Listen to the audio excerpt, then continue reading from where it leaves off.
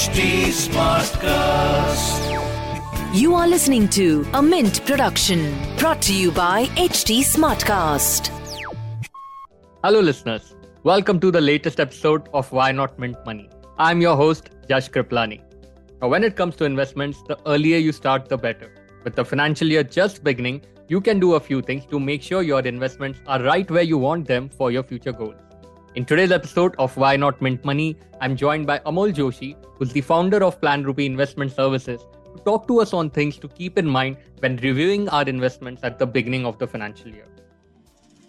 Welcome to Why Not Mint Money, a personal finance podcast where we help you understand basic money concepts and share strategies for you to build your wealth. So let's get started with your money journey.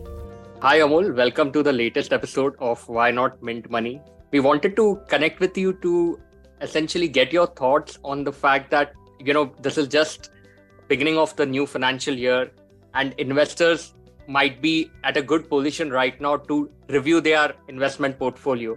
So we wanted to ask you how investors can go about doing this and why this is actually a good time to do this exercise. Yes, Josh. So this is very important point in time in terms of investors' portfolio. You're absolutely right when you say this could be the right time to reevaluate or look at your portfolio. There are a couple of reasons for this. People are usually finished with their last year's investments, ATC and whatnot. People are also, those who have PPF as their investment, they are also wondering about, depositing PPF in the early part of the month. And most of the times, this is also for especially the salaried people, this is also the time for salary increments, bonus, performance appraisal, etc., etc. So yes, this is the right time, number one. Number two, how to go about it. I think we will discuss some more steps or more nuances of this going forward. But most prime thing that you can do, most important thing that you can do as an investor is looking at your asset allocation, fixing your asset allocation. I will quickly give an example. If we were talking in 2021, after COVID crash, that 2021 year or 31st March 2022, if I can take that time frame, that year saw an extremely powerful equity rally. So if your equity allocation probably was 60-40, 16 equities and 14 other asset classes including debt, because of the equity rally, it could have gone probably higher to let's say 70-75. So you are supposed to realign that. I will also take last year's example. Equity returns were largely flat. So your equity allocation probably has fallen. So you should also look at it to fix it on the upside, depending on how your portfolio has moved. But yes, this is the good time to look at your overall portfolio. And one of the ways to do is fixing your asset allocation. Right. Also, is this now also a good time to, we are just at the beginning of the new financial year. So right away, start your tax planning, right away, start your tax investment decisions, rather than waiting till the end of the next financial year, if that's not what you follow already. Right. So I couldn't have said it any better, Josh. This is absolutely a wonderful piece of advice. Early part of the year or beginning of the year is probably the best time to start looking at completing your ATC investments and overall your get a handle on your investments. The simple reason is, you would think that if you are a PPF investor, I think I mentioned it in my previous part of the answer, right, that typically we have been told that if you deposit your money in PPF for the entire year before 5th of April, then you'll get the return for entire year. See, This is true for PPF. This is equally, there are other factors also. If you are a mutual fund investor, let's say, and you have a 10,000, 12,500 rupees of equity tax saver or ELSS SIP. SIP gets you benefit of averaging across the market cycles during ups and downs. That's just one aspect. And second aspect is about having to draw lump sum 1 lakh, 1.5 lakh in the last quarter. So why do you want to do that? Instead of taking the entire burden of 1.5 lakh rupees in one single month, why not do it at 10, 12, 15,000 rupees a month and peacefully do it over the course of the year? Benefit from the market ups and downs and market averaging, rupee cost averaging as well. Right. That makes a lot of sense. And Amol, for the benefit of all listeners, can you just, quickly summarize what are some of these ATC investment options out there that investors can opt for? See, there are a number of ATC investment options. ATC, for those who are, not familiar, ATC is one of the income tax section under which you can claim deduction from your income for an amount up to 1.5 lakh rupees per annum. So that's what ATC is. There are several investment avenues or financial products that qualify for ATC deduction. Right. Let's start first and foremost, your PPF. If you have a public provident fund contribution, then PPF gets counted under that.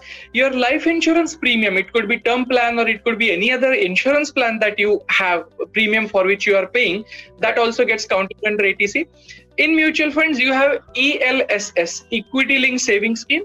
Some of the retirement schemes, these also fall under the ATC. One of the important points that many people, especially at the middle age, would have is home loan prepayment or home loan EMI.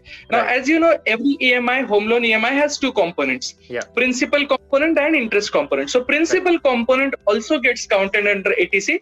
Last but not the least, there are several others, but one of the more that I would like to touch upon is, again, if you're a salaried employee, then you will have a provident fund deduction from your salary. That provident fund also gets counted under ATC and NPS too. Right. Thanks for that rundown, Amol. Next question I had, Amol, like you mentioned earlier, that some of the salaried people would be getting their, hikes, annual hikes, or for that matter, appraisal bonuses for that matter, right? So how do they go about these additional surplus that they are going to get? How do they, smartly allocate it for their investments or maybe to bring down some of their liabilities? Right. So let's take a mathematical but simple example. Suppose your contribution towards investment is 30%.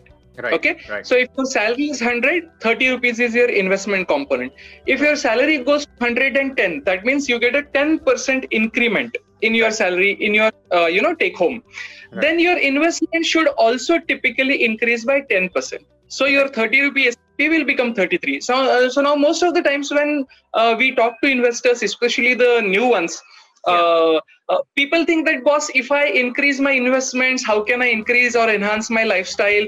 My expenses are also going up. You're absolutely right. But please understand that your salary became 110 from 100. So your increment is 10 rupees or 10%, whichever way you look at it. Right. But out of that 10 rupees, only 3 rupees you're increasing. Your SIPs or your investments are going up from 30 to 33. Right. That being the 10% of 30. So remaining 7 rupees or remaining 7% of your hike can still go towards your inflation related expenses or your lifestyle enhancement. So that is the simplest way of doing this. Having said that, if you get a grade promotion or due to change of job, there is significant increase, then of course, we all want to enhance our lifestyle in one way or another, but that enhanced lifestyle would demand enhanced corpus during our sunset years, ultimately, depending on what stage you are at. So your investments also should keep pace. Steady, typically I also many times advocate, this is of course a general sort of an advice. I recommend that either you calculate it yourself or take help of a professional. But most common allocation that you can do is 1/3, 1/3, 1/3. 1/3 will be your household expenses. 1/3 would be your EMI if you are servicing a housing loan, and 1/3 housing loan rent, depending on your situation. And remaining 1/3 should be in your investments. Sure.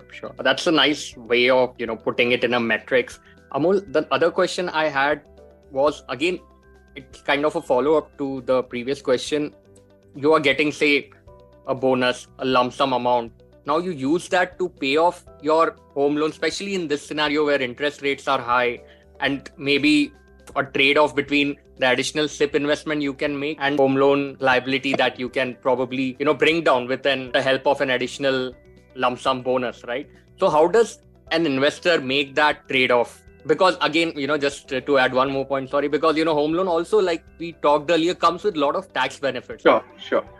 Okay, all right. So in previous answer, I think I mentioned about your salary going up. So we were speaking about the monthly component. Right. Now let's talk about the annual component. For most people, bonus is typically an annual event or annual phenomenon. Okay.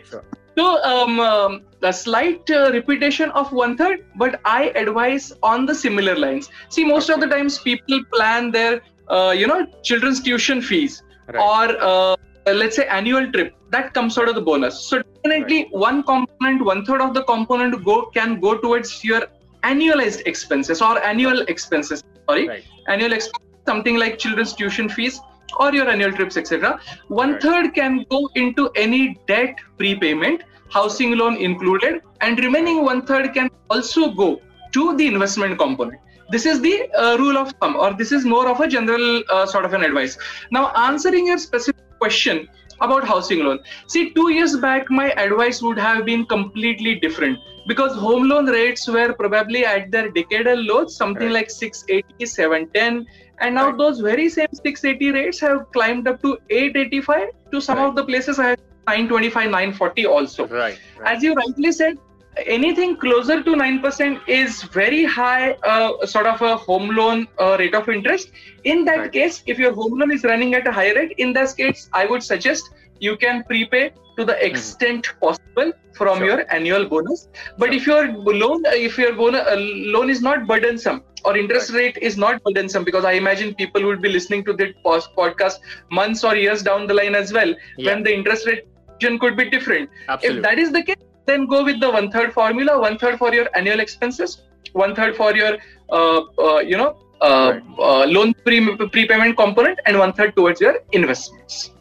So essentially it depends from person to person how their individual situation is, and then basically they take a call. Absolutely. See, Josh, it depends because there are people, let me again take an example of a tuition fee related. So there are certain investors for whom we manage their portfolio. Those investors come forthright and they say, boss, I want to start SIP of let's say 5,000 or 10,000. That over a year, I'll be able to accumulate a 1.5 lakh rupees of kind of corpus, which I will use for my tuition fee for my child next year. So it depends from person to person. If you have planned for any annual expenses, then nothing like it. But if you are not, then your bonus can come in handy fulfilling those goals. And Amol, one more thing, if you can give some more directions in this regard. In the beginning we said that like you pointed out that rebalancing is something they can do with their investment portfolio. If equity has gone up or come down, they can maybe reset it to their original allocation. What are the other things they can do as this new financial year goes forward? Any other things that they should keep in mind? So in the initial part, we mentioned that asset allocation is just one part. There are one or two more angles via which you can do your rebalancing of the portfolio. Let's touch upon two angles. Number one, other than asset allocation, of course, that's first. Second one is change in risk appetite. Suppose you turn 50, suppose you turn 55, and then suddenly you think that, I'm very, very close to my retirement, and I can no longer, whether you can risk-wise afford it or not, but I can no longer afford it in terms of I do not want to take the additional volatility of equity. So because of that also, if you want to change your allocation from 80-20, suppose if you think 80 is higher, then you can tame it down, bring it down to 60-40, where from 55, when you reach 57, 58, which is, a couple of years away from retirement, you can bring down that 60-40 to let's say 50-50 or 40-60, 40 equity and 60 to the debt component. So change in risk appetite is one. You can assess, there are, as I mentioned earlier, you can assess your risk on your own.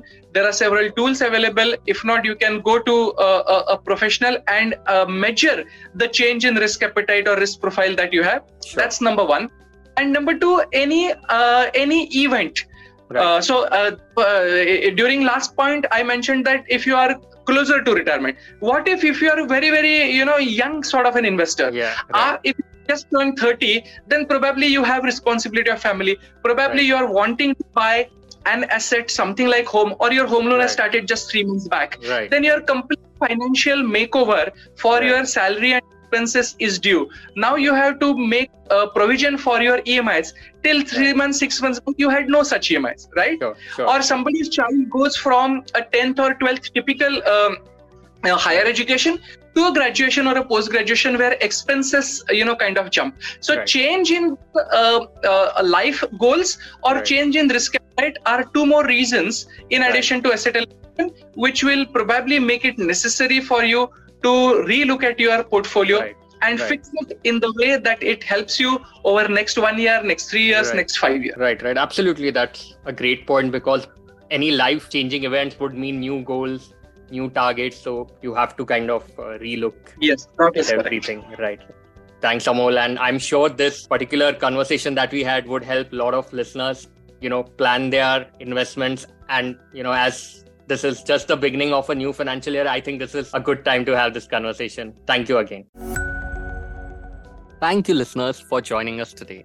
If you liked this episode and would like to hear more such interesting conversations, do log into our channel Why Not Mint Money on Spotify, where you'd always find me omnipresent. Also, if you have any new ideas or suggestions, you can DM me on Twitter. My Twitter handle is @Jash Kriplani, that is JASHKRIPLANI. You can always reach out to us over the email. Our email ID is mintmoney@livemint.com.